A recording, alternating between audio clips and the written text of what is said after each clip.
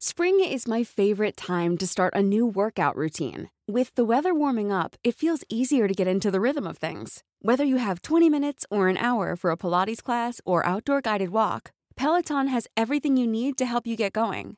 Get a head start on summer with Peloton at onepeloton.com. Millions of people have lost weight with personalized plans from Noom. Like Evan, who can't stand salads and still lost 50 pounds. Salads generally for most people are the easy button, right? For me, that wasn't an option. I never really was a salad guy. That's just not who I am. But Noom worked for me. Get your personalized plan today at Noom.com. Real Noom user compensated to provide their story. In 4 weeks, the typical Noom user can expect to lose 1 to 2 pounds per week. Individual results may vary.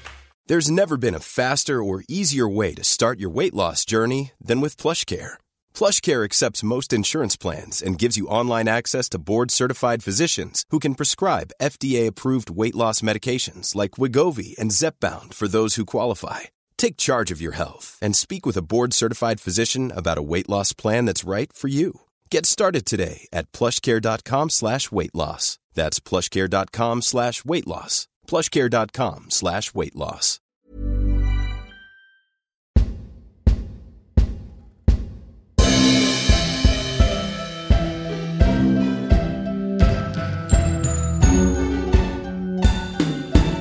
Really 007. And then to have other songs, like say you've got, If There Was a Man, which has this sort of Viennese kind of waltz sort of feel to it. Yes.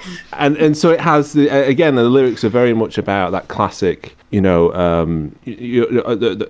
someone dreaming of the right man, someone dreaming of Bond. I'm just waiting for you to sort of, kind of wait for this great person to arrive. And then you got where has everybody gone, which is this really sort of aggressive synth guitar, and then and the lyrics about which I only for this I sat down and kind of looked at the lyrics and things. And I'm thinking, because he obviously wrote this for Necros, who's kind of ex sort of KGB. There's all these referencing to this crumbling kingdom. I think, is this the end of the USSR, and Gorbachev is just about to come into power, a couple of years later. It talks about, hallowed halls and, this the kingdoms and things. I think is Barry kind of, is he sort of, really got behind? And maybe I'm reading far too much into this. Chrissy Hind too. Chrissy Hind. And also, how much range does she have? Yeah, there's two songs, where her vocal range is fantastic. She sounds different. Like I say, whereas Everybody's Gone, it could be, you would assume was for a man. Absolutely. Such an aggressive, and her voice is much deeper. But then whereas Everybody Gone, and then you've got the fight off the back of the plane, and it's basically that. You have the synth, don't you? Yeah, it's so good. It must be along with Golden Gate fight, the sort of snow job. It must be, again, he peaked at the end, I think, in terms of his action music. Yeah. It's just unbelievable to listen to. I mean, they're so synonymous, the sequences. Absolutely, oh dear, too much. And actually, you touch on the lyrics of those songs, but actually the lyrics in The Living Daylights, which I joked about, we're not being able to understand what he says, but lines like, 100,000 people, I'm the one they blame. I mean, it's such a lovely line. And again, when it uses the 100,000 changes, everything's the same. I just think that's absolutely brilliant. It's class. And obviously, fair play to a-ha, who were involved with writing those lyrics. But I do think they're really strong. If you actually listen, they play into the kind of feeling of this guy against the world. Mm-hmm. Yeah, massive. And it's sorry, go. No, Chris. No, I was just going to talk about so excited. Something much more sensible. As I got going now, but it's and that's what I love about Living Daylights is that it's contemporary, but it's also timeless. And that's the one thing I worry about some of the later films is that they've aged quicker. I don't know if it's something to do with the Cold War, the fact that it lasted for so long, and that we kind of struggle to find a villain as such, but the music in this, like you say, it's very 80s, but it's timeless, and it's also dealing with timeless, themes, which is, the old guard and the new guard coming in, and that Dalton's Bond. We've discussed about kind of our issues with Daniel Craig, but Dalton just came in and just pitched it just perfectly. In terms of respecting the origin of where the character comes from Fleming, but also it's about now. And I think that's for me, The Living Daylights just absolutely stands shoulders above, particularly later kind of modern Bond films, just in terms of the music, the story, just everything about it. I do often worry about the moment where John Barry was taken into an editing suite at some point and told that absolutely iconic score he did for the opening of View to a Kill that was going to be nixed just for a little bit of snowboard action over water for the big boys, and how that might have gone down. Again, not one of my faults in the film. No, you won't hear me. But for me, that goes back to why, if you have Dalton in a film, you can't have a bad Bond film, because Dalton wouldn't have allowed that to be in his film. So he reins in John Glenn's moments, shall we say, and just allows him to be a good director. And you get it in Octopussy 2 with Tarzan. That wouldn't have happened in a Dalton Bond film. He would have bit of restraint now and then, Joel, and sit as well in Octopussy. Piss off. Still, admittedly, love them, but yes, I totally agree. Oh dear. Yeah. In terms of the process I mentioned before, there was a bit of falling out, and it seems to be that when this happens, you create some of the best music and films. Like we said, John Glenn with Timothy Dalton. I think it was more so on License to Kill, was it? There was a little bit of falling out. Yeah, and you get a great product. And on this one, I think both of them are obviously pretty talented. I mean, look, I'm a massive fan of a-ha. The back catalogue is fantastic, and they do epic songs. They're quite long songs for the time. The instrumentation is brilliant, and they're obviously producers as well as songwriters. So I think that was the problem, that why there were two versions, because they kept a bit naughty. Like Leave for the Day, we recorded that, and then Barry would have changed it by the time they came back or something like that. And they did. There's been squabbles about it, but I've heard Pal Wakhtar, the main songwriter and the guitarist. He says, they disputed how much was who and who wrote what, but he says he has to credit Barry's arrangement for making it sound like a Bond song. That's the key thing that gets it from a great song to a great Bond song, I think. Yeah, and you know what? Obviously, at the time, they were hugely popular, weren't they, a-ha? And in retrospect, I bet they're actually quite thankful for that Bond song, because they were. I've heard they weren't particularly interested in James Bond. It wasn't like Duran Duran, who obviously were huge Bond fans, and they felt really privileged to be part of a Bond film and really made the most of it. And I respect them so much for that. Whereas with a-ha, they weren't particularly into Bond. I think it was probably a record company got approached, and they're like, this would be good for you, it'd be good for the film, let's do this. And they just kind of did it. But I bet in retrospect, that song will last and be better known around the world as time goes on than any of their other songs, because it's associated with a Bond film, and it still gets played on the radio. I sent you a picture the day it came on in my car on Radio 2. They played The Living Daylights, so it's still getting national radio airplay. That's so pleasing. It's incredible, isn't it? How could you not? I mean, driving to that must be the most exhilarating thing. A lot of my favourite ones are like that, aren't they? Like the On Her Majesty's, instrumental theme tune. Goodness me. Mm-hmm. Skiing, driving, all that. It was a big hit. It was number 5 in the UK, number 1 in Norway. Of course, a-ha from Norway. Rob, have you seen the music video to it? I don't think I have. Well, no, I don't think I have. Actually, it's filmed in the huge 007 Cubby Broccoli stage at Pinewood. But the reason I mention you, Rob, it's directed by a guy called Steve Barron. Now, people might be blank heads. Anyway, he did a lot of unbelievable music videos. So he did 4 songs that reached number 1 in America. So Take On Me by a-ha, Money for Nothing, Dire Straits. So a lot of them have these sort of effects with the sort of CGI on them.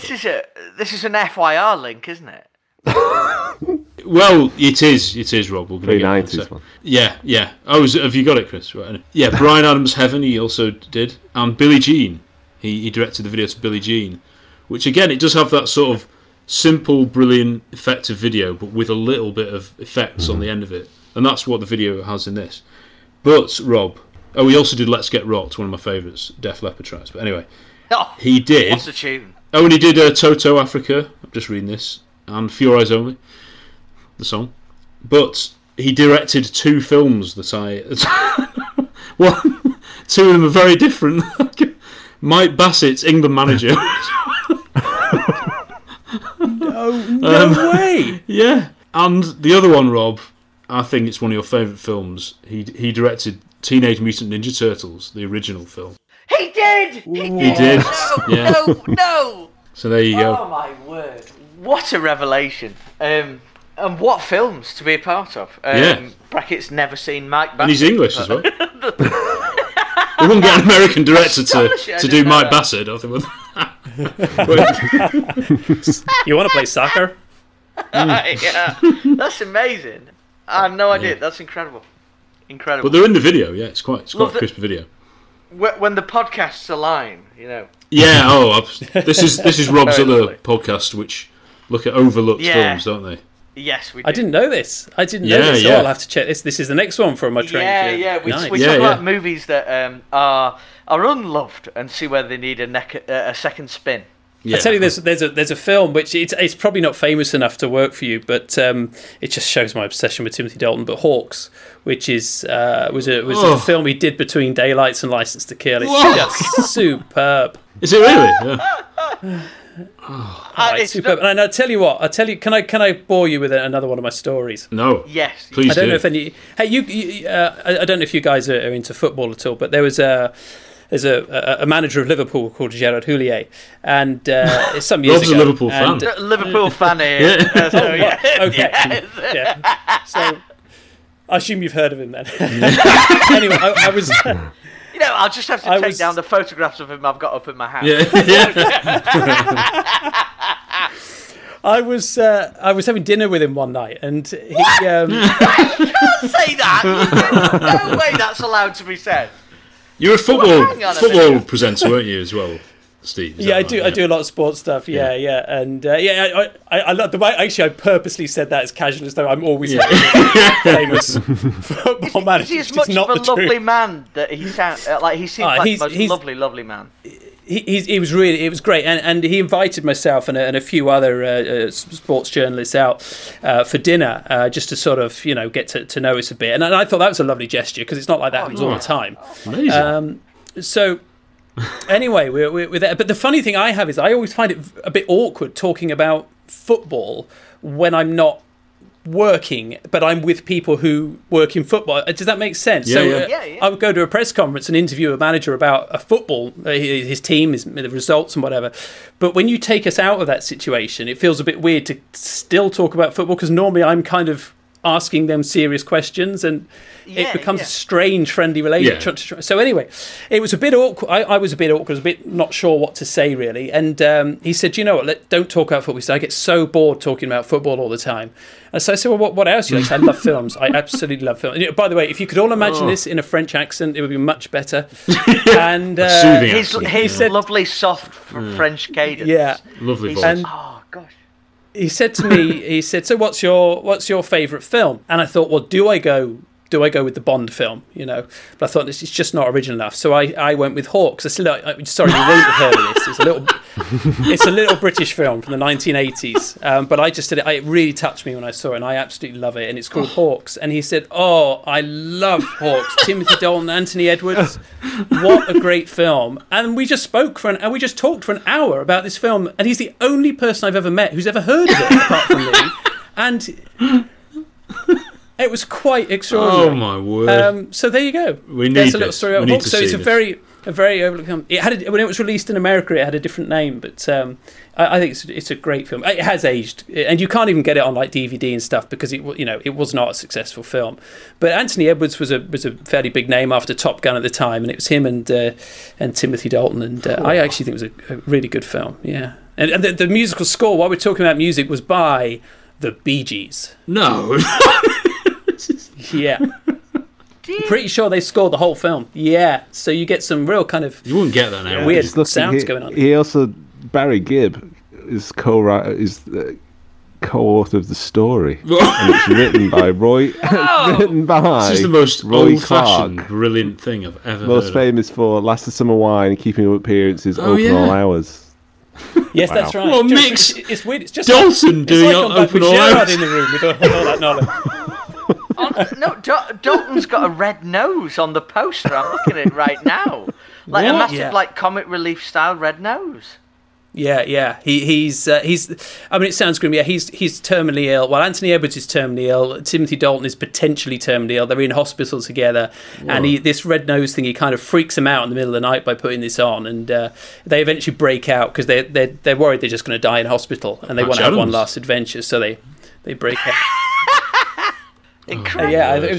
I saw it like on TV one, and I watched it purely because Timothy Dalton, who I loved as James Bond, was in it, and it was probably on telly around 1991, and I'd seen him in License to Kill at cinema, and I just wanted to see this actor in something else. I had forgotten he was in Flash Gordon at that point, and so I just watched this film because I saw he was in it, and it blew. I hadn't watched a lot of dramas at that time. I was only like 14 or 15 or something, and it really blew me away. It will have aged. I haven't seen it in a long time because the VHS tape I had on it, I haven't got a machine to play it on now. But I've Imagine just the found it on Anthony Edwards YouTube. Top Should we Gun do film.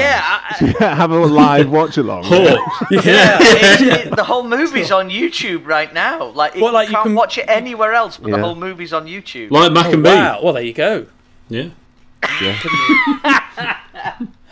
Do you know Mac and Me? I saw that as a pirate of Mac and Me on VHS. The quality was awful. I mean, it's like terrible. Yeah. But then the weird thing was when I saw a proper version, I realised it wasn't much better.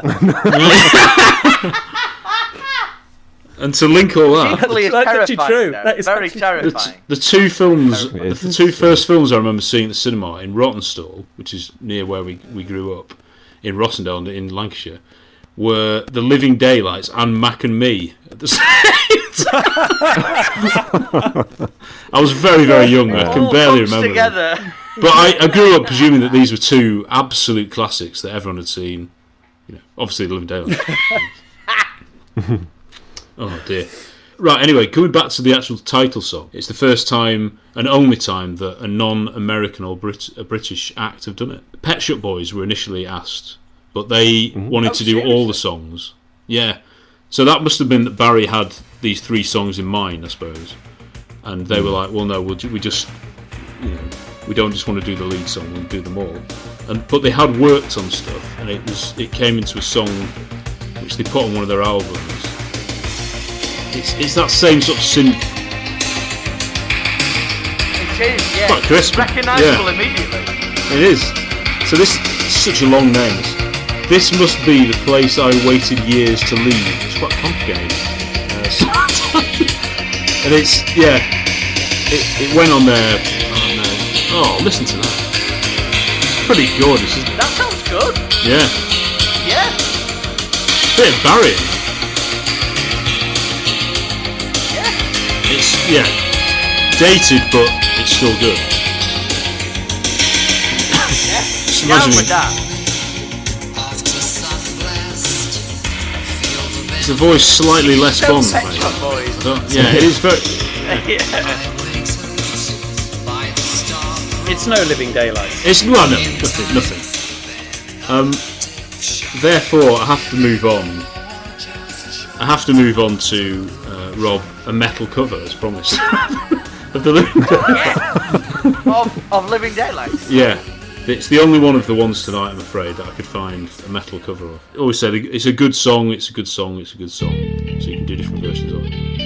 This is by a group called The Narrow. It's not as death metal. Just to warn you, Rob. Sorry, it's not Christopher Lee's stage.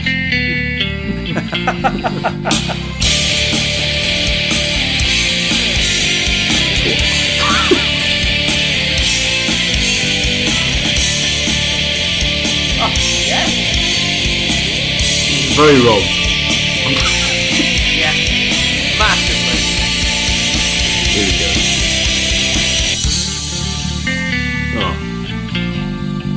Oh, I like that, actually. Yeah. it's good, isn't it? Yeah. Hey driver, where we going? I swear my nerves are Crazy. showing. Set my hopes up A bit more Western, isn't it? A bit more American. It is, yeah. It's very John Bon Jovi around Dry County. Yeah. Dry Stockport County. Oh no, this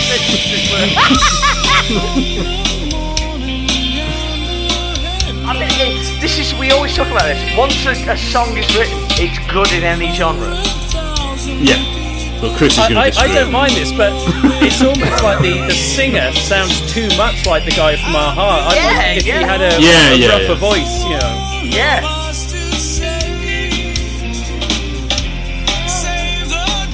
It's a bit, not quite emo, is it? It's post-emo. Yeah. Like the weight on the guitar, though. But at least it's different. They've done something a bit different. So I don't mind. Yeah, I'm for this. I won't let my wife walk down the aisle to it, but Chris, I thought you had some I'm burning worried, commentary. Yeah, I just No. It's too polite now. there's nothing, Chris. Chris has got nothing left. I'm speechless. I wish you were. That's a joke. Oh dear. Hi, this is Andreas Wisniewski, and you're listening to Really 007. 3 massive songs for the album. Where Has Everybody Gone? First appears, of course, Necros in his headphones, and automatically you're like, this is incredible. And then to have a song like that, we actually said to Andreas when we interviewed him that we had, first of all you had the Spectre theme in From Russia With Love, and then Oddjob was the first character to sort of have his own cue. I don't know any other character in the Bond series who's had his own song and, instrumental version of it as well. It's just, I mean, can you imagine? I've said just going to the cinema without knowing what you're going to expect the full edited version to sing. I know he knew it, of course, because he said he had the song to listen to, I think, even when he was filming it, which is incredible. At the Prater. Prater. Yes. But it's just... And they use some of the themes in the instrumental tracks. It's in some of them. Mm-hmm. And it's also used in... It is a great track. And I listened to your interview with him. I really like that. And he's quite memorable, for a henchman. A lot of you look at the guy in there. Let's just Tomorrow Never Dies. I can't remember what his name is, but with the blonde hair, he's just kind of forgettable. He's just yes, that's the one. Kind of forgettable, but he wasn't forgettable at all. He made that, and to have his own song. I mean, that would be my ringtone. If I was him, that would be my ringtone. Surely that's his ringtone. Yeah. I just said I'd have his ringtone as his blood-curdling scream, I think, at the end. Oh yeah, that's.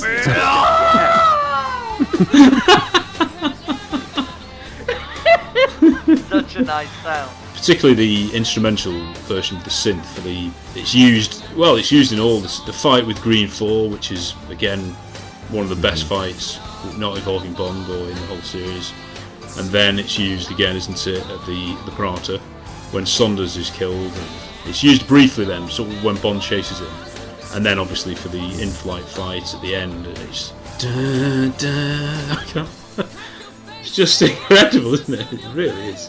It's, what? It's interesting how going back to what I said about you can't, orchestrations don't change, they don't date. But it's interesting that Barry, having said everything I said, I'm now going to undo it all, because Barry managed to sort of keep with the times, and that's quite remarkable when you think just how far back he started. Most musicians, even really good ones, the guys from the Beatles and the Stones or whatever, but they develop their sound, and all right, they move around a little bit with it, but it's always kind of their sound going forward. But he managed to completely adapt to meet the demands of the viewing public and what they were into at the time, whilst keeping it within a classy piece of music. But he did change. He must have been very much out there listening to what was around and what was good and what wasn't good and what would work.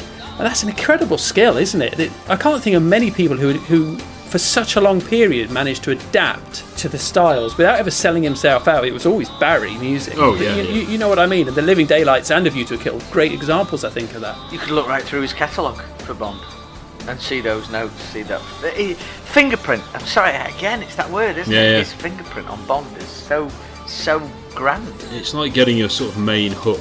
There's a melody hook, then there's like an espionage hook, which is often used with Koskov in the film, and then of course this Necros film, which is like one of the action themes, and then we've got the beautiful If There Was a Man, the Kara sort of theme, which is more on the vein of Wine with Stace, isn't it? Particularly when it's played on the flute. I think it's lovely, this song, I really do. And the production on the single's very good as well. Fantastic song. Yeah, very much. I've seen the music video for this one, Tom. Yeah, is it? Not an awful lot happens, is it? I haven't seen this one. Yeah, no, it's in like it looks like a kid's papier-mâché beehive. They're wandering around it. So it's an interesting set, and it's got stills from the film, and if I was at Dalton turning round, man, that kind of thing, and it's all for the ladies. It's very much. And this particular gentleman. And the men, yeah, goodness me. It's very much a movie music video, with shots in, and each of the, like that, I'm thinking of a beehive now, but the arcs of a beehive, if you draw them up to human height, they have wispy curtains between the arcs, and on those are projected images of Dalton doing, Dalton things, diving off, down to the rock and stuff like that. Yeah, so.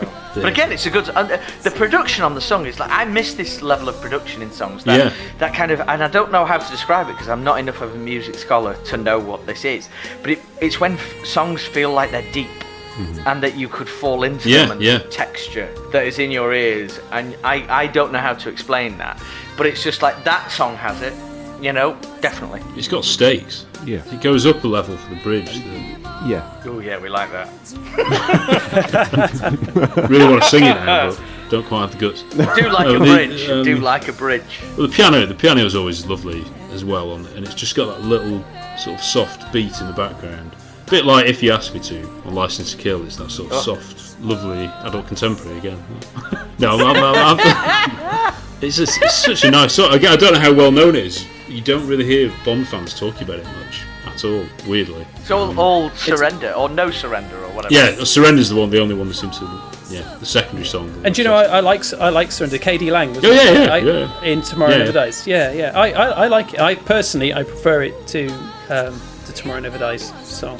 Funny, the weird thing is I love Sheryl Crow. I've got loads of her stuff, and I was watching her on one of these concerts that was on during lockdown. I thought she was phenomenal, but weirdly I don't particularly like her voice on that song. Okay, well, it just doesn't feel like her Rob kind of song. We'll argue, I think. No, I find there's so much to discuss here. It really is. There's a naughty twinkle in my eye. Yeah. But I'm gonna keep my powder dry because I know there's another song coming tonight. So I'm not going to say. Oh heck yeah! Is that like is that your revenge? No, we've got on so well so far. No, don't. Like, literally, Steve, while we've been talking, I've been texting the other Really 007 lads, like, this guy's wife walked down to the aisle and they're literally like, how can we love him more? It's all about to change. No, it's not. So we've talked about some amazing Bond films, Spy You Love Me, and Living Daylights, some of them are the classic ones we love the most, and we'll finish with one of the all-time... Can't even get through this without just laughing. Anyway, basically, we're going to discuss... I can't work out which is more hated, the song or the film of Quantum of Solace. Like all the songs we're doing tonight, well, most of them, it isn't called what the title is. Of course, it's Another Way to Die, which, again, sounds like No Time to Die. It's Tomorrow Never Dies. It's an identikit Bond name, isn't it? But Quantum of Solace is a short story. Yeah. Yes, that's right. Yeah. Anyway, Steve, I don't know what anyone's going to say tonight. I think that right. It might be a bit more positive than you think. I don't know. Right. Okay. I'll set my stall out. I totally understand why people might not like this, but I think it's a great track. I absolutely love it. And when I did the whole thing, introducing my wife to Bond, and we watched them all, this was another track that she absolutely loved. You know, it's gritty, it's rocky, it's modern, it's fresh, but it's still, for me, it's got there's highs and lows in it. It's not just in your face. You have to remind me the one for Casino Royale, because it's so forgettable. I can never remember what it's called. Wow. I love it. The Bond fans love it. You know my name. Yeah. You know my name. You know my name. Yeah. You forgot my To name. me, that is just it's just one level of noise at you, and it just does nothing for me at all. Which is a shame, because I think, as I say, it's not my kind of Bond film, but I think it's a good film. But I think this is a great track in Quantum of Solace. And, well, I'm probably going too far. I'm kind of saying it's great because I know you're all going to shout me down. So I thought if I start quite high, I've got room to fall. Because it's not great in the league of The Living Daylights or Nobody Does It Better, or one or two, or View to a Kill, and a couple of others we can mention. It's not. I'm not going to have you there, but I think it's better than quite a few. I think it's better than Tomorrow Never Dies, and I think it's better than any other Daniel. Well, the Adele one's grown on me. I found it a bit boring at the time. It's grown on me. Better than any other Daniel Craig song, but the Adele one, yeah, okay, just about to take that. But it's just fresh and different. As for the film, do you know, it's the first Bond film that I didn't go and see at the cinema since I've been old enough to go to the cinema. So I remember vividly seeing Licence to Kill. I think I probably was there for Living Daylights and A View to a Kill when I was only a little lad. But I've seen them all since then. But I didn't see Quantum. I was trying to work out why. And thinking back, I would have had a couple of month-old boy and a 2-year-old girl at the time. Yeah. And I think...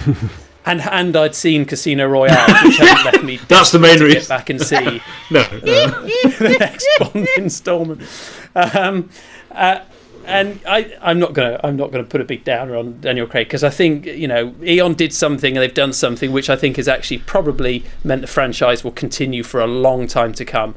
And I just hope that it moves back into a direction that I enjoy more.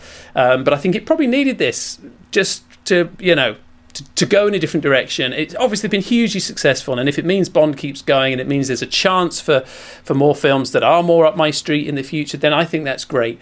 And Daniel Craig clearly, you know, cared deeply about the films, and they haven't all worked out how we would want. But so I'm not going to put a big downer on it. And actually, do you know what? I tell you what, I watched Quantum of Solace the other night. My plan was only to watch it up until the end of the credits, so I could remind myself of you know, the music and the way it fits within that film.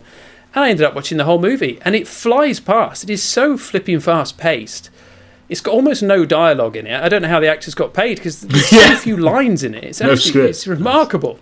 I mean, honestly, you could have had Daniel Craig's script on about 3 pages, but it flies by. It's frantically edited, and I quite like the set pieces. I love the stuff with the Aston Martin being chased by the Alfa Romeos that kicks it off. I love that thing where you know, it's revealed that even the security guard who's working for MI6 is one of the bad guys, and this is when we still don't know who this group is before it all gets completely ruined in Spectre. And I think it's a decent film, and it's short. Yeah. So even if you don't like Daniel Craig films, it's over much quicker than any of the others. That's got to be a good thing. I love how harrowing that must be, if that's a positive, that it's not very long. Yeah. You don't have to endure it for that much period of time. Do you know, I think you could... and in all seriousness, for me, it's probably in some ways the closest of his 4 films feels to a Bond film to me. Absolutely.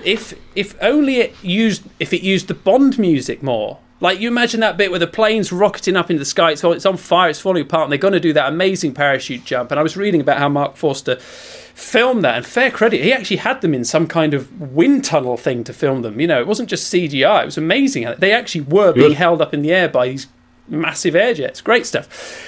But it needed the Bond theme. And I want that. I almost am tempted. I mean, I've got an edit suite at home. I'm tempted to edit my own version with the Bond theme in it in key places. What I can't do is my one other change, which would be to get Daniel Craig to just look like he's enjoying it. And he's so somber. Now, I know Vesper's dead, and he's upset about it. But as I said, even when you're mourning, you are not down all the time. And it just needed that bit of lightness. Have the shadow, have the dark. He's down, he's angry, and all that stuff. Great. But hey, so was Roger Moore in For Your Eyes Only when he was at the cemetery. You know, and he still got on and had a great time. But yeah, I get that they wanted dark, but it just feels to me it's a bit relentless. You just give us a smile, give us a I'm not saying do one-liners, that's not Daniel Craig's thing, but they could have worked the Timothy Dalton humour into it, make the humour within the scenes themselves. You can watch a serious film and it can make you laugh because life's full of naturally funny things happening. Put that into the film. That does happen in life. So if it had just been had a little bit of humour in it, a little bit of that human touch, and the Bond theme coming in at key places, I would actually have thought Quantum of Solace would fit quite well with being a Bond film compared to the others, which to me don't really feel like Bond films. I agree with you, Steve.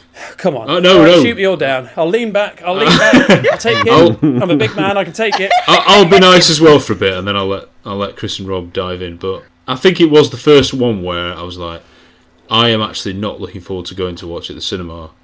After Casino Royale was so... Yes, with repeated viewings now, I can appreciate it as a good film in inverted commas, but it wasn't what we wanted as a Bond film.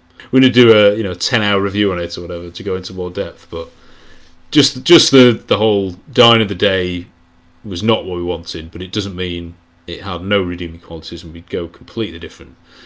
Anyway, so going into Quantum of Solace, I was a bit... and the first time I watched it, I was so underwhelmed. And the second time I watched it, I was really underwhelmed. And then I saw it maybe 18 months ago. I don't think I'd seen it for 10 years, whatever. And it was like, I actually think it was quite well structured. That one of the main complaints about it is the editing. But I didn't think that was that bad, the editing. I thought it went by pretty quickly. It probably needed another half an hour of, like you say, a bit more character development in terms of Dominic Green could have had a few more scenes. They could have had henchmen, apart from Elvis, of course.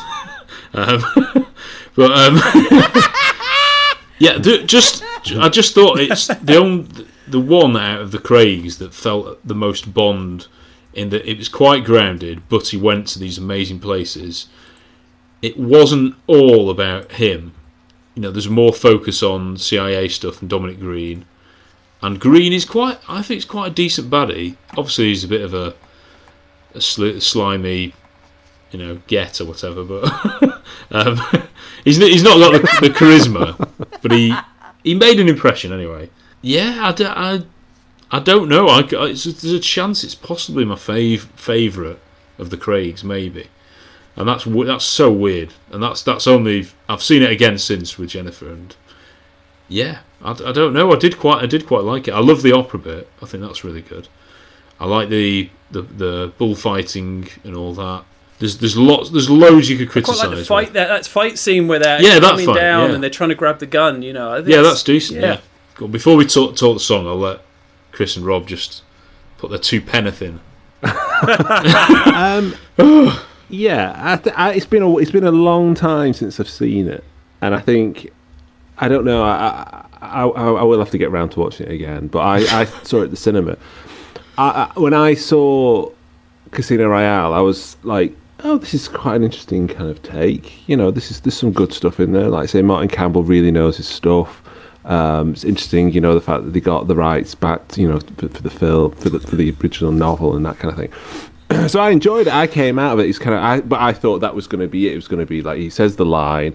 The next one is just going to be standalone. And then I read, actually it continues, 20 minutes after the end of that. I was like, oh, that's interesting. We'll see what it is. And I agree, the opening sequence is, for me, is probably the best thing about the film. That the way it's edited, the car chase with the Alphas and the Aston Martin is really great. The sense of, who to trust, who is this big organisation. I can't believe they threw that all away, in the last one. It's ridiculous. Mr. White is this kind of really intriguing character, the fact that you've got basically moles and double agents all through, Western people society, everywhere. These groups that are hell-bent. Yeah, exactly. It's Spectre, isn't it? Yeah. So I came out with it, thinking...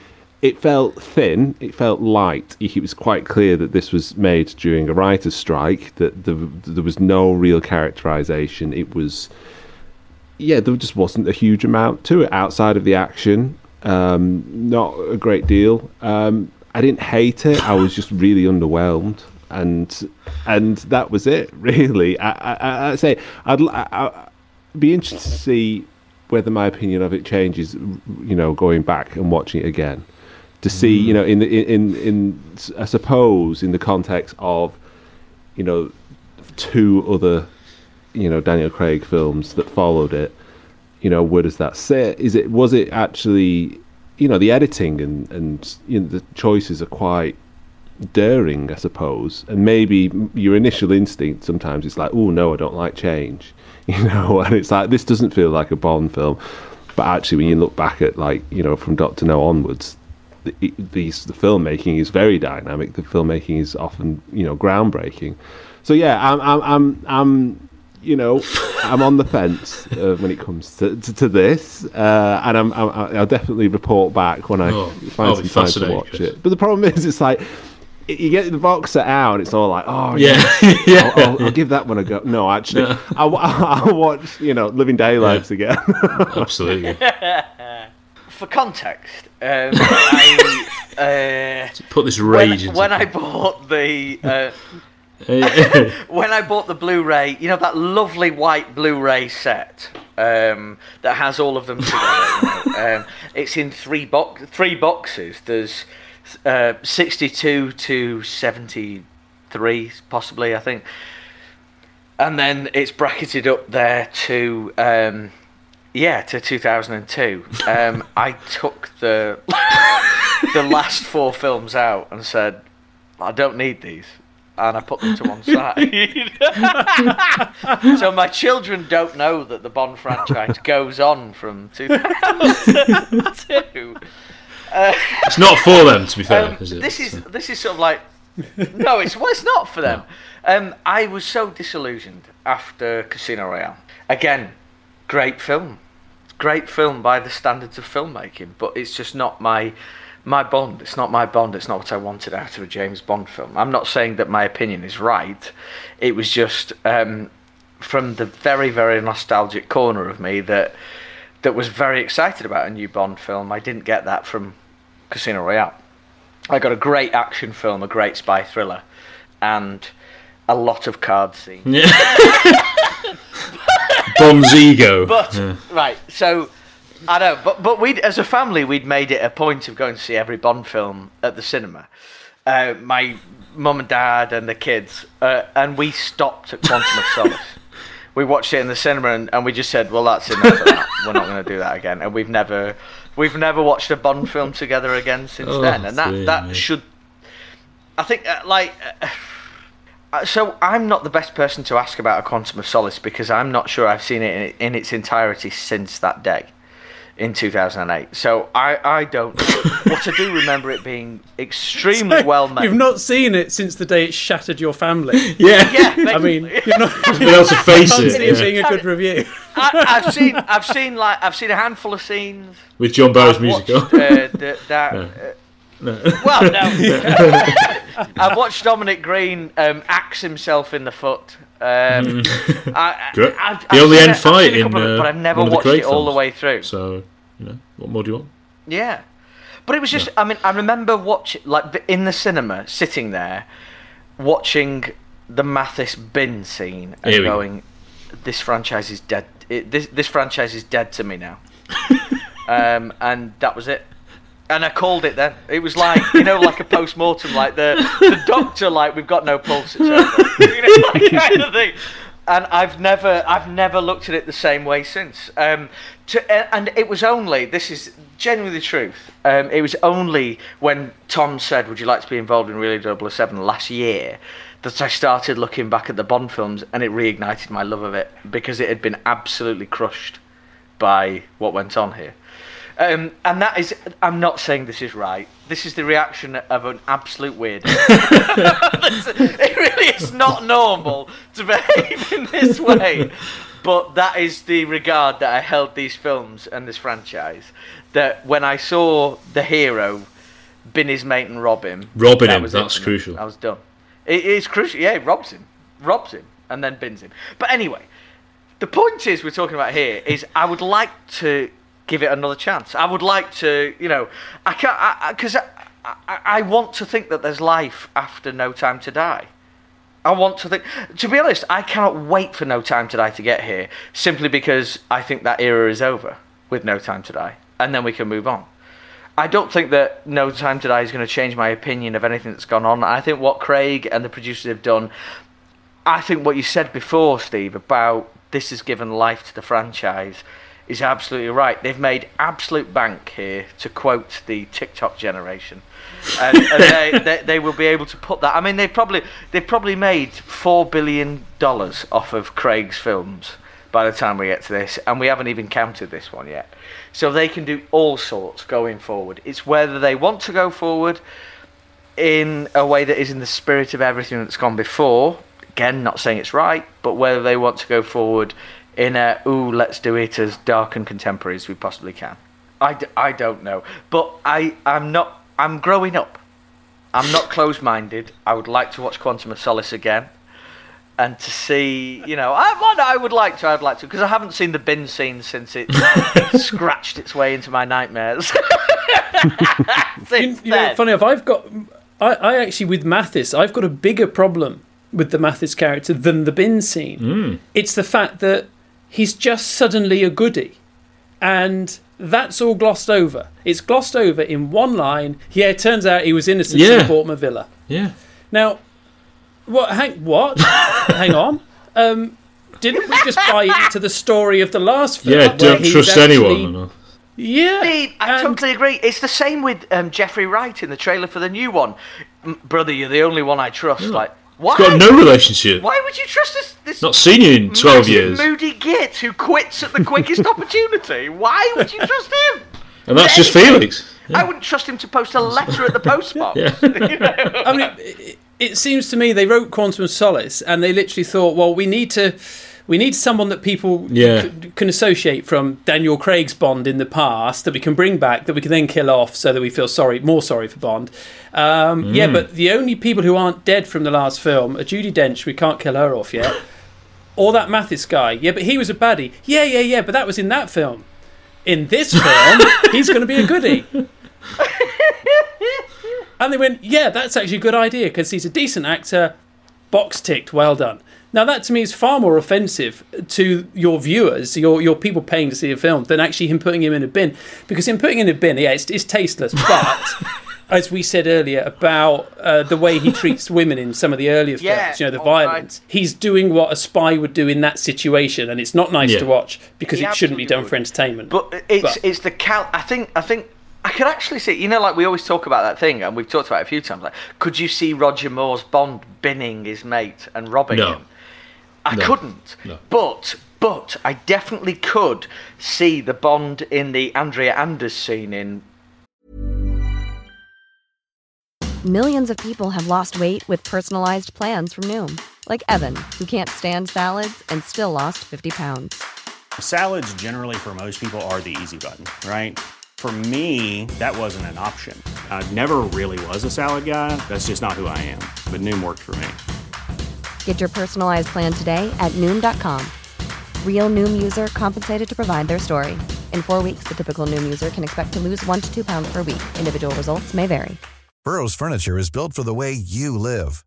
From ensuring easy assembly and disassembly to honoring highly requested new colors for their award-winning seating, they always have their customers in mind. Their modular seating is made out of durable materials to last and grow with you. And with Burrow, you always get fast, free shipping. Get up to 60% off during Burrow's Memorial Day sale at burrow.com/ACAST. That's burrow.com/ACAST. burrow.com/ACAST. Golden Gun. Yeah. Do it, but with some heart. I definitely could see that because there was no heart to it, No and again, I find this with the Bond character that they've created. I'll have to talk about this, I think.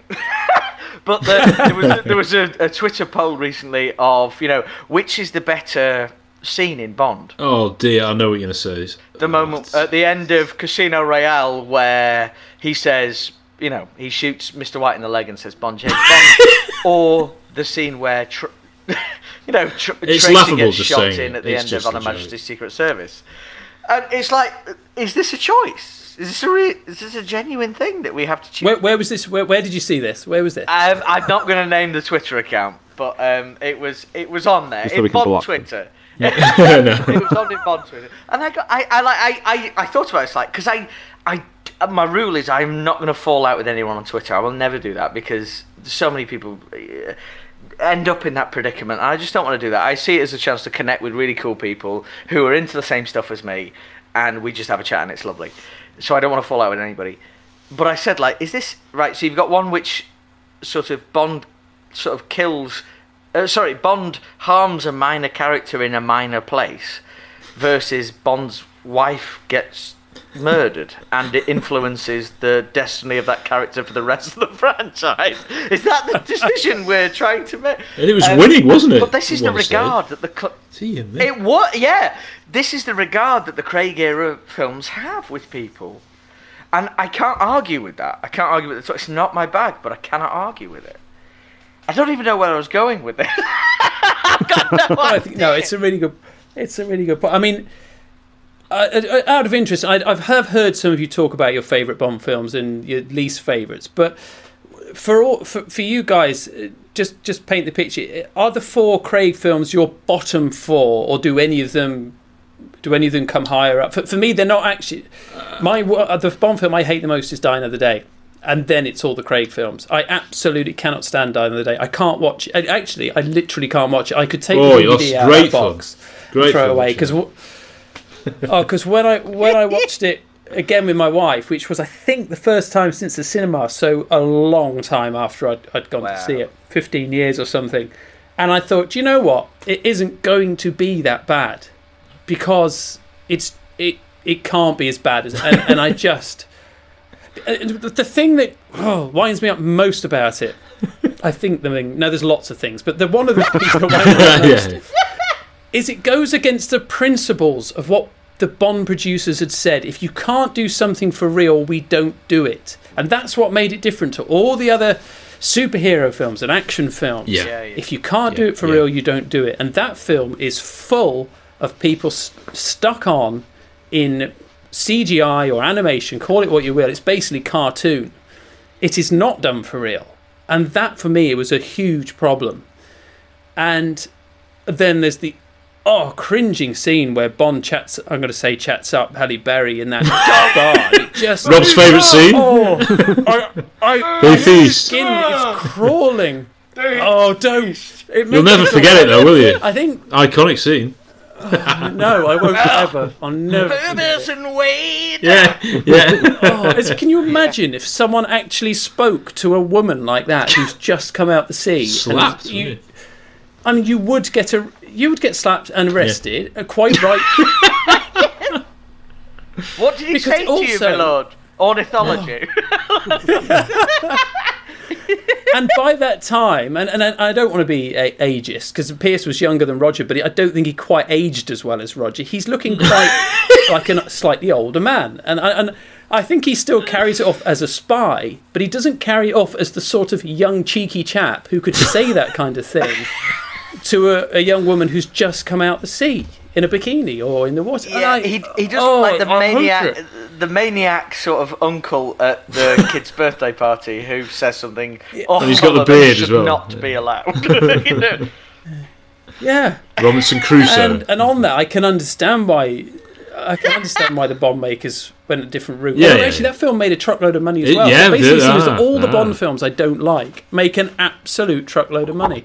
So Eon, don't listen to anything I say. And License to Kill made the least. You would be us as well. You would be ruined. Yeah. Oh dear. Yeah. Oh gosh. We'll go back to Another Way to Die. Yeah, I have remembered. I think the bottom 4, to be fair, it wasn't, because we do have people other than us doing we did a joint, we each voted for our top, in order, and I sort of managed to do a calculation. I think I've still got it here. And bottom was Quantum of Solace. Only just Spectre was just about beat it. I won't say beat it. I'm convinced if you watch them again, Spectre would be lower than Quantum. Yeah, I know. I agree with that. Probably. For this reason alone, there are more minutes of Spectre than there are of Quantum of Solace. But again, I've not seen Spectre since I watched it the first time. And you only saw that. Called it a day then, you didn't see it at the cinema, did you, Rob? I remember. Can't really argue. I can't really. No. Oh no, couldn't face it. I enjoyed the opening sequence, and I did think Daniel Craig played it a bit more like I want to see him play Bond. But the most of the film, certainly from the halfway point onwards, or even less than that, 3/4 of the film onwards, is just. It's the most offensive. It's just so annoying that the one good idea they've had in the Craig thing was then utterly ruined. Yeah. So, yeah. Still better than most films. No. No, not necessarily. No. Yeah, the bottom. So we had those two, and then Dine of the Day was third bottom, and then Diamonds Are Forever. And it's not. I don't think it's a terrible film. No, but I think it's actually a decent-ish film until about the last half an hour, where it all goes a bit wonky and cheap and nasty. Yeah. Hi, I'm Rob. I'm Simon. And I'm James. We want to talk about those movies. Those supposedly bad movies. Those movies that bombed. To see if they weren't that bad after all, join us every other Tuesday on the For Your Reconsideration podcast, part of the Pod Dojo podcast network. You can catch us on iTunes, Spotify, and all your usual podcast apps. And it won't cost you a solitary bean, mate. It's like it's free. It's just like it's free. But yes, Another Way to Die. So I again, a bit like the four. Well, okay, we'll say the five now. Craig. I actually think this is the most musically different out of the five. To me, the other I do really like You Know My Name. I do think it's quite Bond. I like the rock element, and it's got David Alder's score, of course. I think that's the last one, isn't it, that's bothered to use a composer. So that score is in the film. I know, like, the Sam Smith bit is used after the fact, as is Skyfall, but they're all fairly safe. Put a few of the odd Bondian notes in. Very slow. No percussion. All orchestra. And No Time to Die. It just doesn't go anywhere for me. Anyway, we'll discuss that another time. The song. This starts brilliantly for me. And then, the problems, as John, I think, another guy on here, he really wanted to talk about this. I'm sure he will do anyway, but his issue is just it needed someone other than Jack White to produce it. It needed someone to basically put them in the right key for the and all that. But it's just the chord. Dear me, what?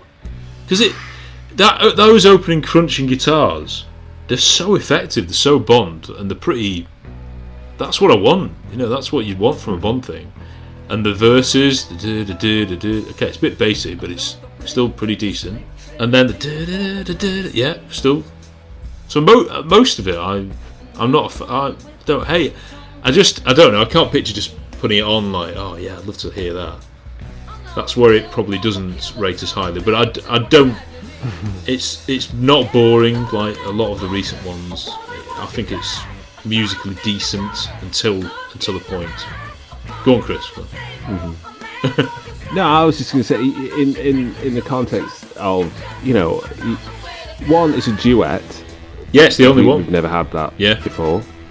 They obviously got Jack White. I know you said Jack Black. Yeah, I did. I was thinking that. He could do a song, of course, couldn't he? Jack White. Yeah. Doing a Bond. Who's his whole background is in raw kind of blues infused rock. Everything he does, he produces everything. It's all analog. Football chants as well. All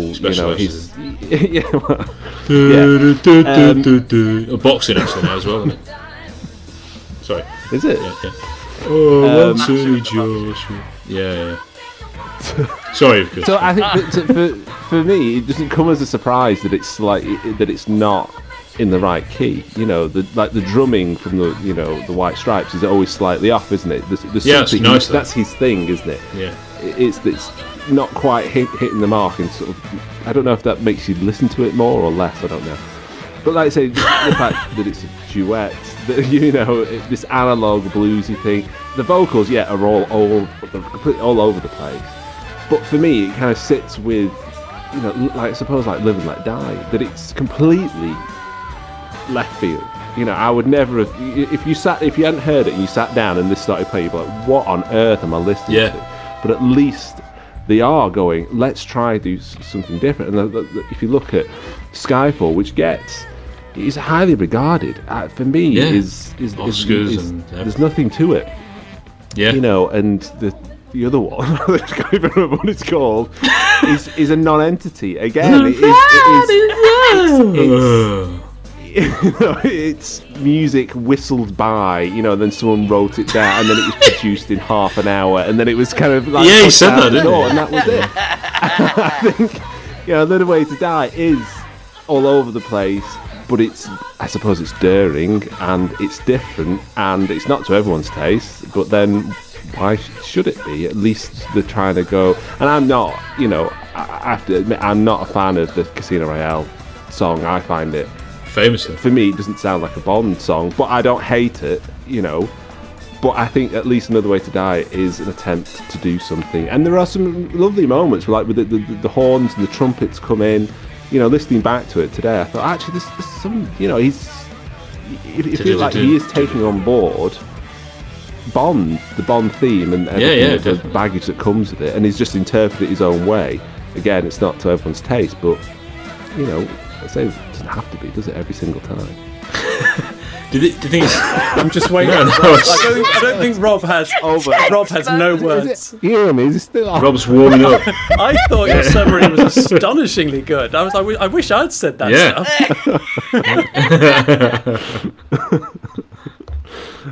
All I kept saying was, it's great.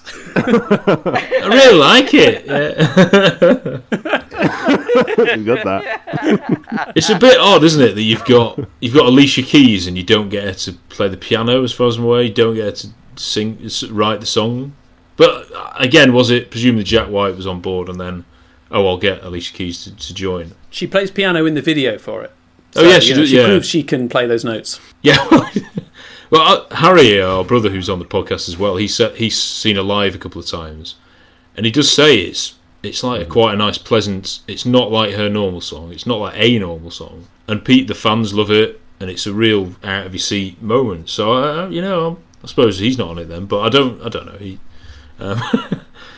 I don't mind his singing on it. I quite like the you know, it has those quiet moments with the piano, and then it comes back at you, and actually that's a bit of a theme of the film with the sound editing, because obviously because of the fast pace, the sound is very full on at you. But then you'll notice when you watch it again, if you suffer it again, they drop the.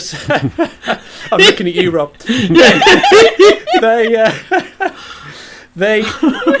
He will just drop the sound out, and it has such impact because it's such a loud film. It happens the first time in the Alfa Romeo chase, when one of the Alfa Romeos goes off the cliff, and instead of having the explosion or the crescendo music, he actually does the reverse. He goes silent, and a bit like a parachute jump, but a bit condensed. And he does that actually in the film a couple of times, and because it's such a noisy film, there's quite a lot of impact when you take the sound away all of a sudden. And I think that happens with the theme song as well, is that you've got a lot of noise in it, and then it will suddenly come back, and you get a bit of a range, which I think is nice. Whether they intended it to tie in with the film in that way, I'm going to say they did, because I'd like to give them credit. Probably not, but you never know. I think today is the first time I've listened to the song in a very long time without hearing a snippet, you know, in like the distance or whatever, or the X Factor adverts. And to be honest, I mean, I've no idea what context I would hear this, because it's not got any sort of earworm quality that would mean that it's used in ads or anything like that. But and obviously I've not seen Quantum since in the cinema, so sorry, I all feel dirty for calling it Quantum. But I listened to it today, and I was blown away initially by how Bond it felt at the beginning, with the really heavy chords and heavy guitar, and how much I felt like it was trying to sit in the Live and Let Die tradition, and I was enjoying it a lot until anybody spoke.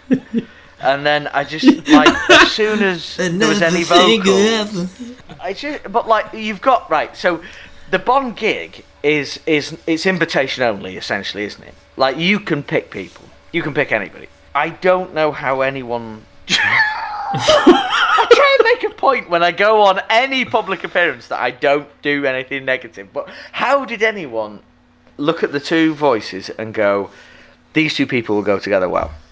Because for me, they just don't in any possible way. And then I think I can only think that because they're both brilliant vocalists, so I don't know how on this they don't work. I don't know. I can only imagine it's deliberate. And if you're deliberately making something untuneful and that doesn't work, you're being disrespectful to what it is you're supposed to be adding to. Honestly, that is the vocals in this. It's hard to say it without it sounding disrespectful, but they are absolutely appalling. And there's no, I can't. I just can't find anything enjoyable or with merit in what I'm listening to here. I just can't. I really can't. Think of Rob in the cinema, you know. he's not up for it, and then you get this song at the beginning that's absolutely offensive. Get Daniel Craig sulky around in the title sequence. Family Crush, you know. Yeah, Mathis, and then it's like, that is it, I'm sorry. I can't. Because Bond music is so massive to me too, you know. And then this just like going from that original chord progression. Like, I remember the first time I heard it was like, it was on Radio 1 and they were like, we're going to debut the James Bond song tonight at da-da-da. You know, it's going to be amazing. We're going to be there. It's Alicia Keys and Jack White. You are going to be blown away. And I remember tuning in and going like, is this an absolute joke? Is this a joke? Is this a prank? Am I on Beatles About? Honestly, no NTV. Yeah, no honestly, House I think that. Is Ashton Kutcher going to jump out with Punk? You know, that was. You've been X'd, Punk. Yeah. Contemporary reference. The Jamie Kennedy's bro. There is an an amazing song in this mess. There is. Yeah. And it's nothing to do with the music. It's the production of the vocals that I think are just so wild away out there and off that I cannot believe this passed muster. I can't believe that this song was played to the Broccolis, and especially that. I cannot believe that they went like, yeah, that's good. Yeah, we'll do that. Yeah, I cannot understand it. Do you wonder, you know, like John Barry did the lyrics for On Her Majesty's Secret Service, and then of course they didn't use the lyrics. Do you think that Barbara Broccoli was thinking, do you know what, we love the music, dare we say to Jack White and Alicia Keys that, do you know what, we're going to just take the music because we love it, but we're just not going to use your voice bit. We're just happy because we love the music. But don't think it would have gone down we know Alicia Keys can sing. Yeah. No, but you did that to John Barry in View to a Kill. You said you're not doing that bit. They're going to do that bit. I can't, because they can sing. They can do this. Why was someone allowed to do that? I've no idea. Anyway, it's funny because I like. It's weird how you hear things different, and I hear that it sounds awkward and uncomfortable, and I completely get that. And as I said at the very start, I can understand why. aficionado, Steve. I'm not at all. Well, you don't have to be. Everybody has equal opinion on music. It's just an art, isn't it? And I think everybody's as valid as anybody else. And for me, I like it, and it's weird because I hear you talk and I can exactly hear what you're saying and why it makes you sort of uncomfortable listening to those vocals. I quite like it. I think it suits the feel of the film. But it does, yeah. But isn't it? It's a problem. I suppose, you know what's great is that it, you know, it gives us something to talk about. Yeah, do you know what I mean?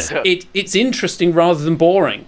You can't call that song boring, and absolutely. Perhaps that's no matter which side of the fence you are. Perhaps that's at least a positive. It would be like what you were saying there, Chris, that at least they were trying something a bit different, and they were trying to respect the Bond thing, but be a bit different. And it clearly didn't quite succeed in the way that Live and Let Die did when Paul McCartney and Wings reinvented the theme. But yeah, but I do feel they were so close, though. They were really close to something really cool here. Yeah, that's frustrating, isn't it? Yeah, it could have been like, Do you think though, if Babs and Michael G. Wilson's faces when they saw it, when they heard it, They're like, oh my word, right, we're going safe, we're going so safe with Adele the next time. We're going to have a babyish Patsy cover. Please, none of that again. I don't know. Do you think they sort of, whoever finds these people, they just said, who is the safest artist in the world? We've got it as Adele. Big. Yes. Yeah. Is she safe? Yeah. And she can sing in tune, right? I mean, if HMV... I remember you used to get easy listening in HMV, the easy listening racks. I don't know if they had a safe rack, but you'd definitely have Adele there, wouldn't you? In the safe rack. Yeah. Oh yeah, your mum and dad will love Adele, it. because she is unbelievable. No, she's great. She's in the safe rack. Yeah.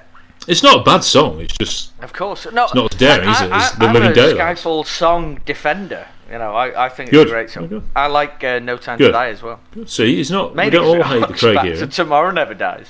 Yeah. No. It's just all dead to me. That's all.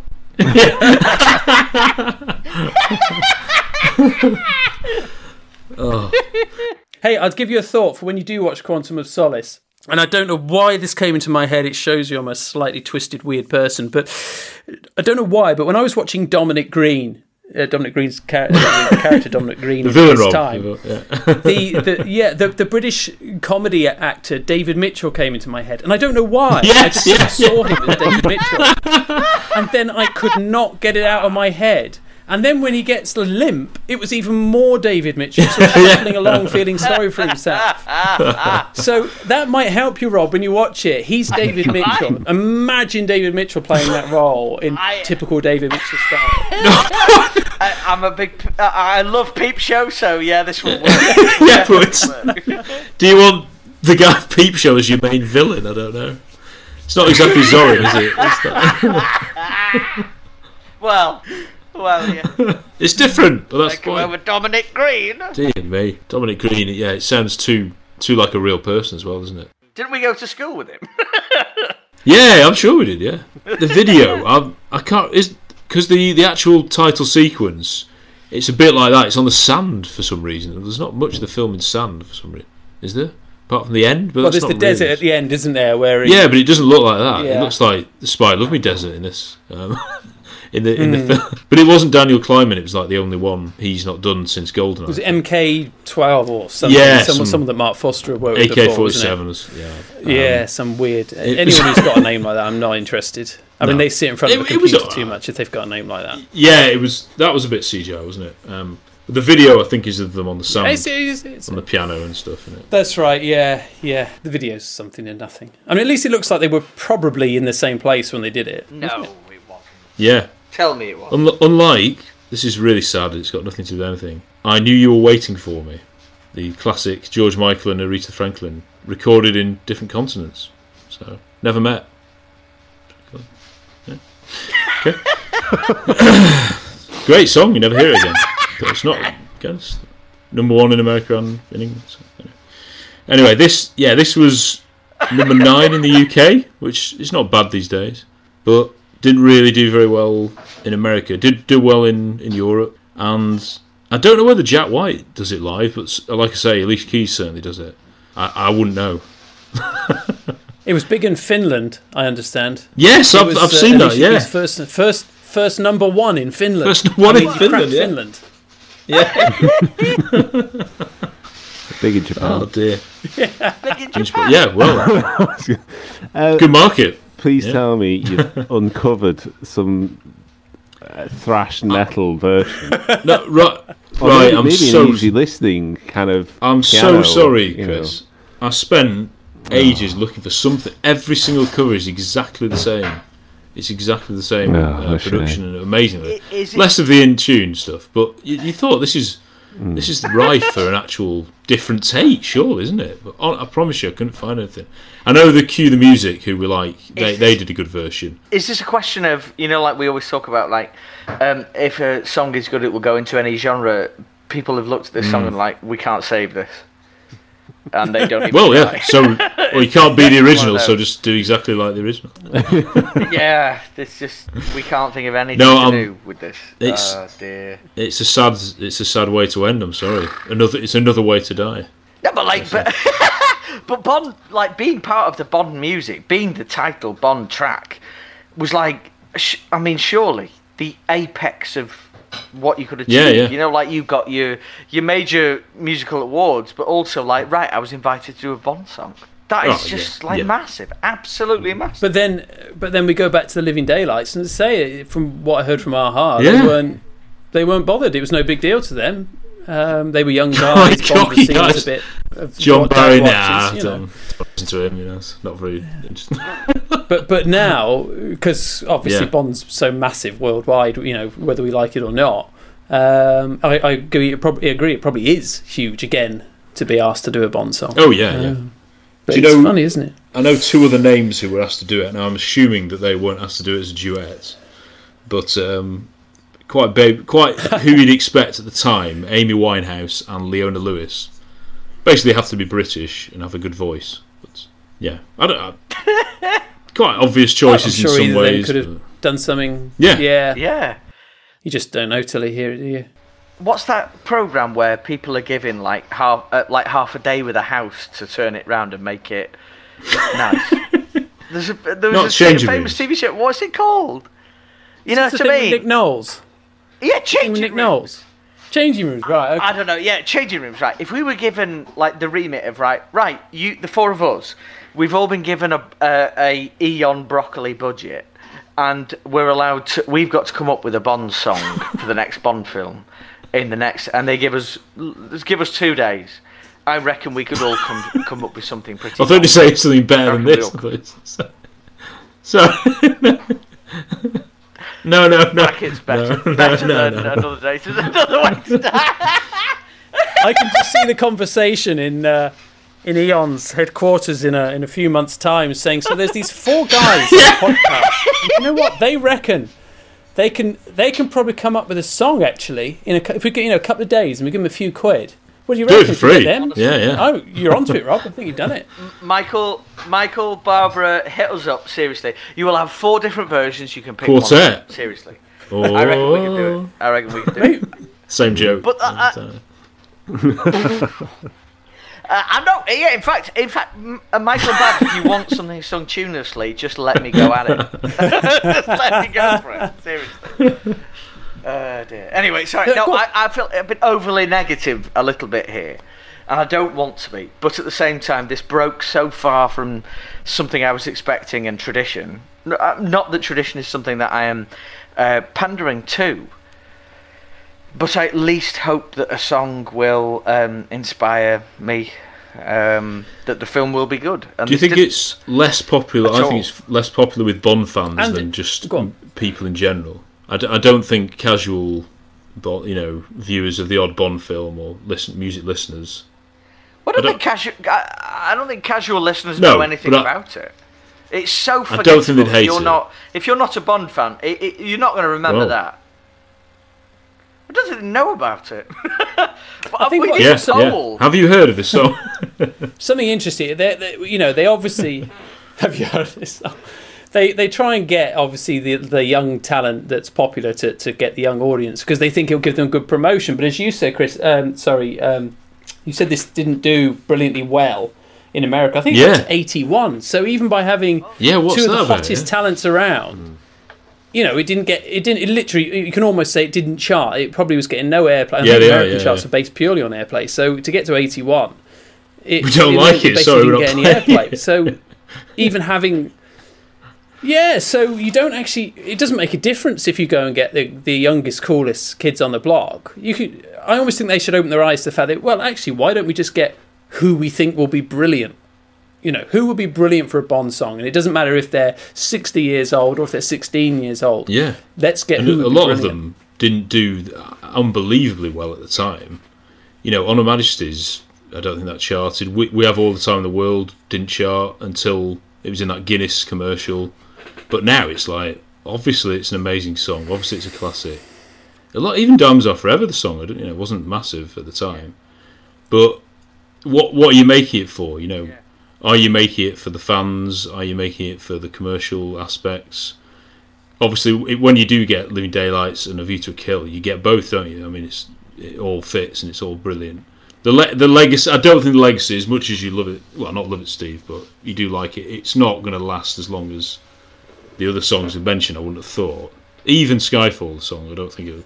It probably would be forgotten, but then isn't that a bit like the film itself? Although, as I've said, I think actually, as far as Daniel Craig films go, it's probably quite good. But as a general consensus of the Daniel Craig films, it's the one that is going to get forgotten. Yeah. Even if I think in time it might be a bit of a grower, and it's never going to become a top 10 Bond film with Bond fans. But I think it might grow and actually work its way away from the bottom of the lists to. Yeah, somewhere around mid-table, but because if you just judge it on its own merits, because of we're in an era where we've seen them all at cinema in order, we're told, they're all connected and all this. Whereas I think we said on Diamonds Are Forever, if you'd have just watched On Her Majesty's, and then you get like this comedy where he's forgotten about his dead wife within a few minutes. You might be outraged. It wouldn't happen now. The people would be up in arms. But at the time, it's like, no, we want more of that. And that's what we want. Doesn't Connery look old in Diamonds Are Forever? Which is bizarre because he's so much younger than Roger Moore. Yeah, yeah. In Roger Moore's later films, where he's younger than than Roger Moore in Live and Let Die. But he's younger than... Jeez! He's younger... Yeah, he was younger than him. Because Connery is younger than Roger Moore. So by the time... So when Roger Moore took over... Connery's younger he was about 4 years older than Diamonds Are Forever Connery. I just never... I knew he was younger, but I'd never made that link. That in Diamonds, Connery is... Yeah, we've got a nice new actor who's older than... I just never, Sean, honestly. Again... But it's like... Wow. It's like the 1983 Octopus Who Never Say Never Again. Roger looks better, doesn't he? Definitely. Yeah. But then Sean looks so good in his 50s, 60s onwards. He looks absolutely incredible, doesn't he? It was bizarre. Connery went through a phase, didn't he? Obviously, he looked phenomenal when he was, Dr. No through to probably Thunderball. Yeah. And then he seemed to, I don't know. Age didn't do him any favours. He lost interest. Didn't he? But until, he suddenly hit later life. And you get Hunt for Red October and things, and he just looks awesome. Yeah. I'm hoping that'll happen to me. I feel I'm in that dip at the moment. I'm in the Connery dip. I don't think you need a great deal of help, mate. Neither you, Mr. Goldiefinger, as well.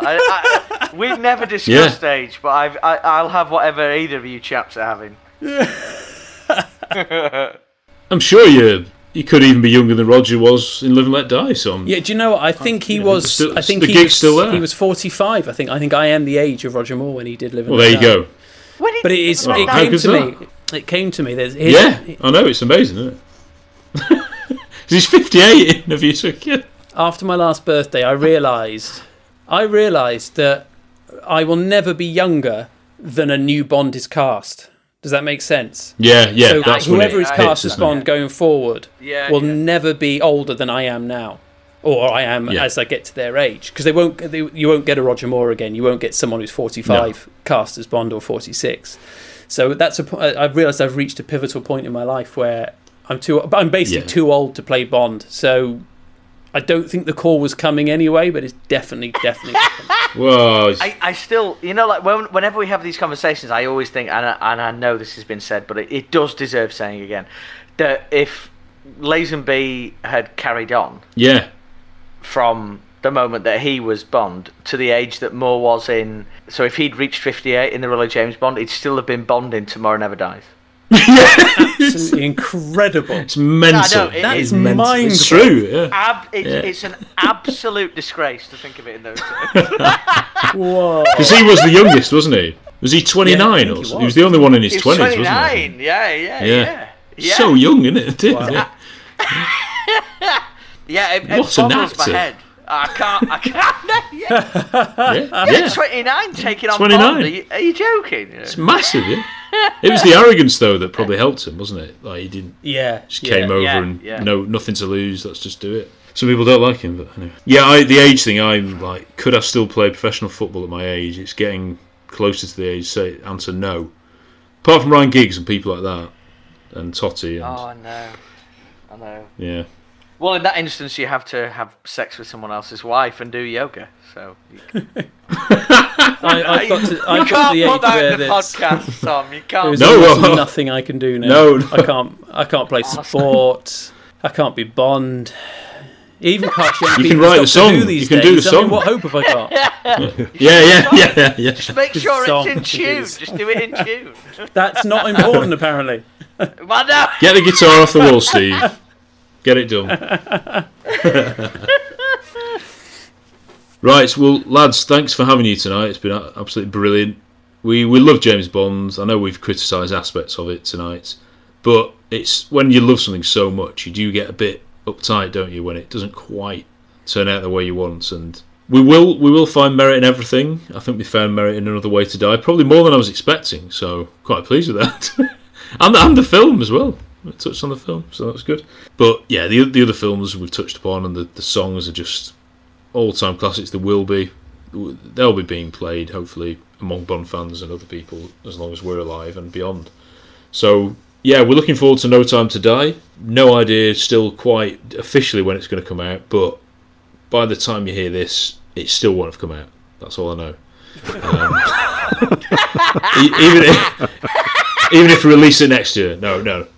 Oh, it's like, just get it out so we can move on to the next Bond. Like, they won't even cast anyone, will they, or do anything? But anyway, that's a massive other debate which we'll go back to many times. I would like to ask, while we've still got Steve, can I ask you, Steve, who would you cast? Who would you cast next? Oh, do you know what? I've actually got an answer for this, and I don't think I've seen this anywhere else, which probably says that it's a terrible, terrible idea. And I'm terrible with actors' names too. I think his name, I'll tell you who he plays in a minute, and you'll be able to tell me if I'm right or not, but I think his name is Chris Hemsworth, but he plays Thor in the Avengers films. Yeah. I think he's Australian, is he? But he does a crappy English accent. I don't know if you've seen these Marvel films. I suffer them because my children like them. But I think he's got a brilliant way of delivering humour. He's very charismatic. He's got the Roger Moore. Yeah, he's got Roger Moore in his humour. He's got dazzling eyes. He's got Daniel Craig's eyes and physique. He's got Roger Moore's charm and wit. He's got George Lazenby's nationality. He's a movie star like Connery. Yeah. He's a movie star. He's quite blonde. We've had a blonde Bond, you know. They could always change that. I just, for me, he can, just for men. I mean, it works for me, you know, and he could use that. It'd be fine. You behave, Steve. I'm not thought about that. Great voice. I mean, he's got that. He's got that baritone in his voice. That he is. He's got a lovely voice. Absolutely, which obviously Roger Moore had in abundance, and he's got that. And I just think lovely warm brown voice. I think he could be absolutely superb. He's probably too expensive, too famous, and I quite like that the Bond producers actually don't go for. You know, they didn't go for Mel Gibson when they could have done, or even tried. They went for Timothy Dalton. But Dalton's if I'm going for the obvious. For the film stars of the moment, if you like, I think he would be absolutely superb, and he would bring the humour back because he can do humour. He can do humour so well. I've not thought of that either, and I think that's better than Hiddleston. I think. I hope his nemesis. Oh, miles better. Oh, sorry, forgive me. That's negative as well to one part.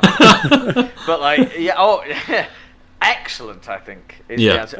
And when, Barbara and Michael are obviously listening to this when they're about to give us our music content, they can listen to our casting. Listen to the demos. As well.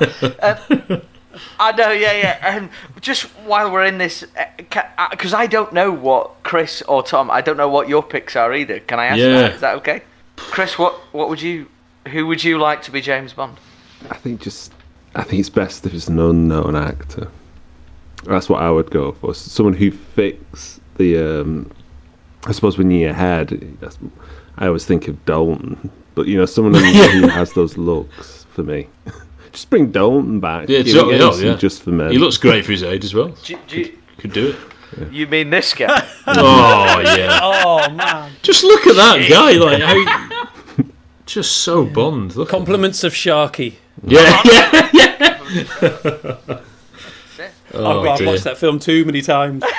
You can't watch it too many times. What about you though? Who would you Oh, can I just say, for those on the podcast, if you hear that, you were holding up a picture of Bond just after he's... Oh, yeah. for killing Sharky. This is just an audio podcast. Context. It's a framed 8x10 of Connery, sort of mid-shot, sort of navel upwards. Sorry, not Connery. Dalton. Sorry, it's been an enjoyable evening. It's been a long night. Sort of like mid-shot, navel upwards. He's just climbed out of the sea to... The wetsuit. The absolute sadness of Milton Crest. So it's bolt your doors. Pride of place in my office. Yeah. I put it in our living room to see how long Mrs. Parker would notice. Didn't take long. Yeah. And it's not in the living room now. Has she asked you to replace all the pictures of you now with Timothy Dalton shots? Yeah. Wouldn't be surprised. Would not be. And family fair portraits. dues, fair dues. Yeah, well, yeah. I would endorse this. Who would you have, Tom? Mine are sort of who would have had about 5-10 years ago. Usually, like I do go back to Jim Caviezel. No one ever mentions him. He's probably the best looking guy I've ever seen. He looks like Bond. They would never have an American for some reason. I really don't think. I don't think they think audiences will buy it. So I don't think that's an option. He's probably a bit too old now, but he's got such charm and charisma. He's funny. He's deadly. I love him as an actor. I think of the ones you could have, Fassbender would be pretty good. I think he'd be quite a good option. He's a good actor, like Dalton. He's a good actor.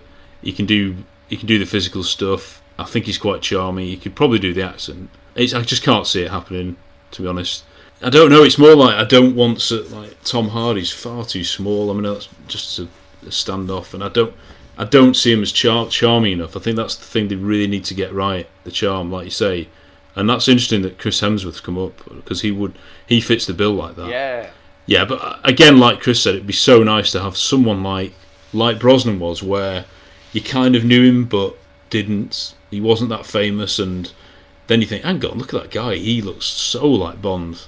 Why have we not missed him? This guy in Bridgerton, I've not really seen it, so I couldn't comment on him. I know his voice doesn't maybe sound quite as macho as I would have liked.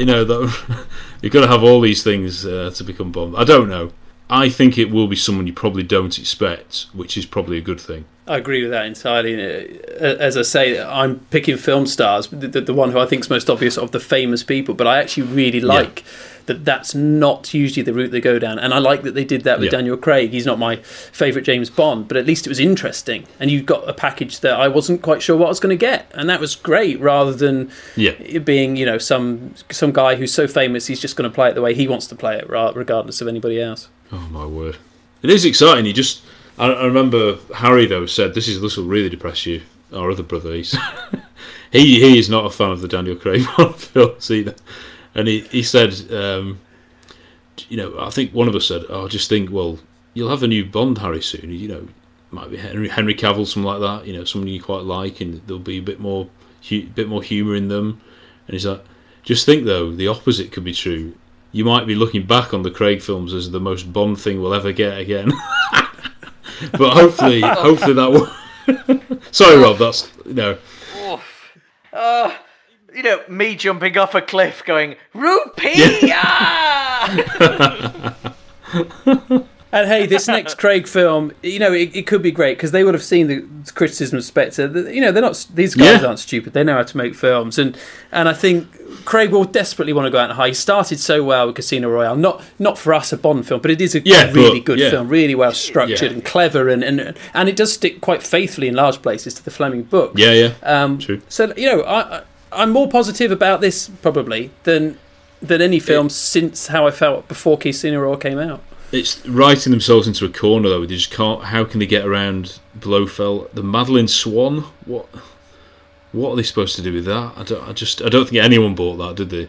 So, and it doesn't seem like, it seems like they've estranged from the trailer, and they sort of come back together. Like, what's that about? I don't know. But I think the directors are real positive. I've not seen the trailer. I've not seen. Oh, really? Well, is that so you don't get spoiled? Or?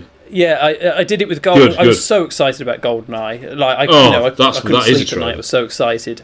Yeah, I watched every single thing that was on before it came out. So I saw the TV specials, Bond is back. I watched everything. I watched the music video on repeat, watched it over and over again, which had loads of clips from the film. And the trailer, I had that, and I watched that on repeat. So when I went to see the film, I loved it. I saw it 3 times at the cinema, but I knew so much of it. It was like putting a jigsaw together. I had the jigsaw pieces, and I was just watching the film, put them in order. And I kicked myself for that. And I was like, why did you see so much? So ever since that, I've never seen, if I can help it, obviously you sometimes, especially with social media, you grab a few frames and I look away. I try not to watch any other Bond film before it comes out. No spoilers. Totally agree. No spoilers. Oh dear. Well, there's not an awful lot revealed in the trailers, really, but it's more the rumours you hear, isn't it? Which I won't say. Yeah. So. Yeah, but it's the suggestion of massive secrets, like there always has to be a secret. To me at all, when her secret comes out, it will ruin him or whatever. Like, I don't care about that. I don't care. Yeah, just want a baddie and an end fight and a cave or something. Yeah, but maybe I'm part of the problem. Maybe I'm part of the problem, saying that's what I'm after. No, I don't know. We're all great Bond fans. We love it. But yeah. Great to have you on, Steve. It's been absolutely fantastic. It's just so good to... It's been an absolute treat. Yeah, just someone who thinks like us, but also has some different opinions, which I think we will take on board. Basically, we'll have to rewatch Quantum of Solace. Is one of the things we'll have to withdraw from with tonight. David Mitchell very much in your mind. Oh yeah, David Mitchell. Yeah. This is the point I go to the opera. yeah. Elvis and David Mitchell at the opera. A highlight of... Yeah. No, it's been brilliant, guys. Thanks as well, of course, to Rob and Chris. And we will be back very soon with more episodes on the songs and the films.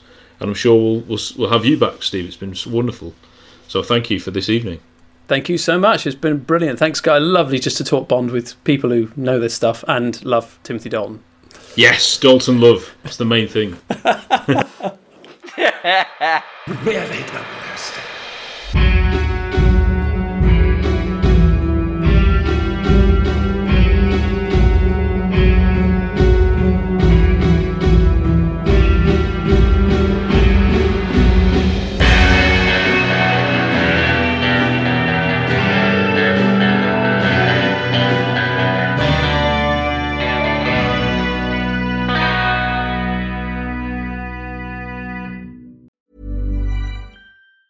Mom deserves the best, and there's no better place to shop for Mother's Day than Whole Foods Market. They're your destination for unbeatable savings, from premium gifts to show-stopping flowers and irresistible desserts. Start by saving 33% with Prime on all body care and candles. Then get a 15-stem bunch of tulips for just $9.99 each with Prime. Round out Mom's menu with festive rosé, irresistible berry chantilly cake, and more special treats. Come celebrate Mother's Day at Whole Foods Market. Hi, I'm Daniel, founder of Pretty Litter. Cats and cat owners deserve better than any old-fashioned litter. That's why I teamed up with scientists and veterinarians to create Pretty Litter. Its innovative crystal formula has superior odor control and weighs up to 80% less than clay litter. Pretty Litter even monitors health by changing colors to help detect early signs of potential illness. It's the world's smartest kitty litter. Go to prettylitter.com and use code ACAST for 20% off your first order and a free cat toy. Terms and conditions apply. See site for details. Planning for your next trip? Elevate your travel style with Quince. Quince has all the jet-setting essentials you'll want for your next getaway, like European linen, premium luggage options, buttery soft Italian leather bags, and so much more. And is all priced at 50 to 80% less than similar brands. Plus, Quince only works with factories that use safe and ethical manufacturing practices. Pack your bags with high-quality essentials you'll be wearing for vacations to come with Quince. Go to quince.com/pack for free shipping and 365-day returns.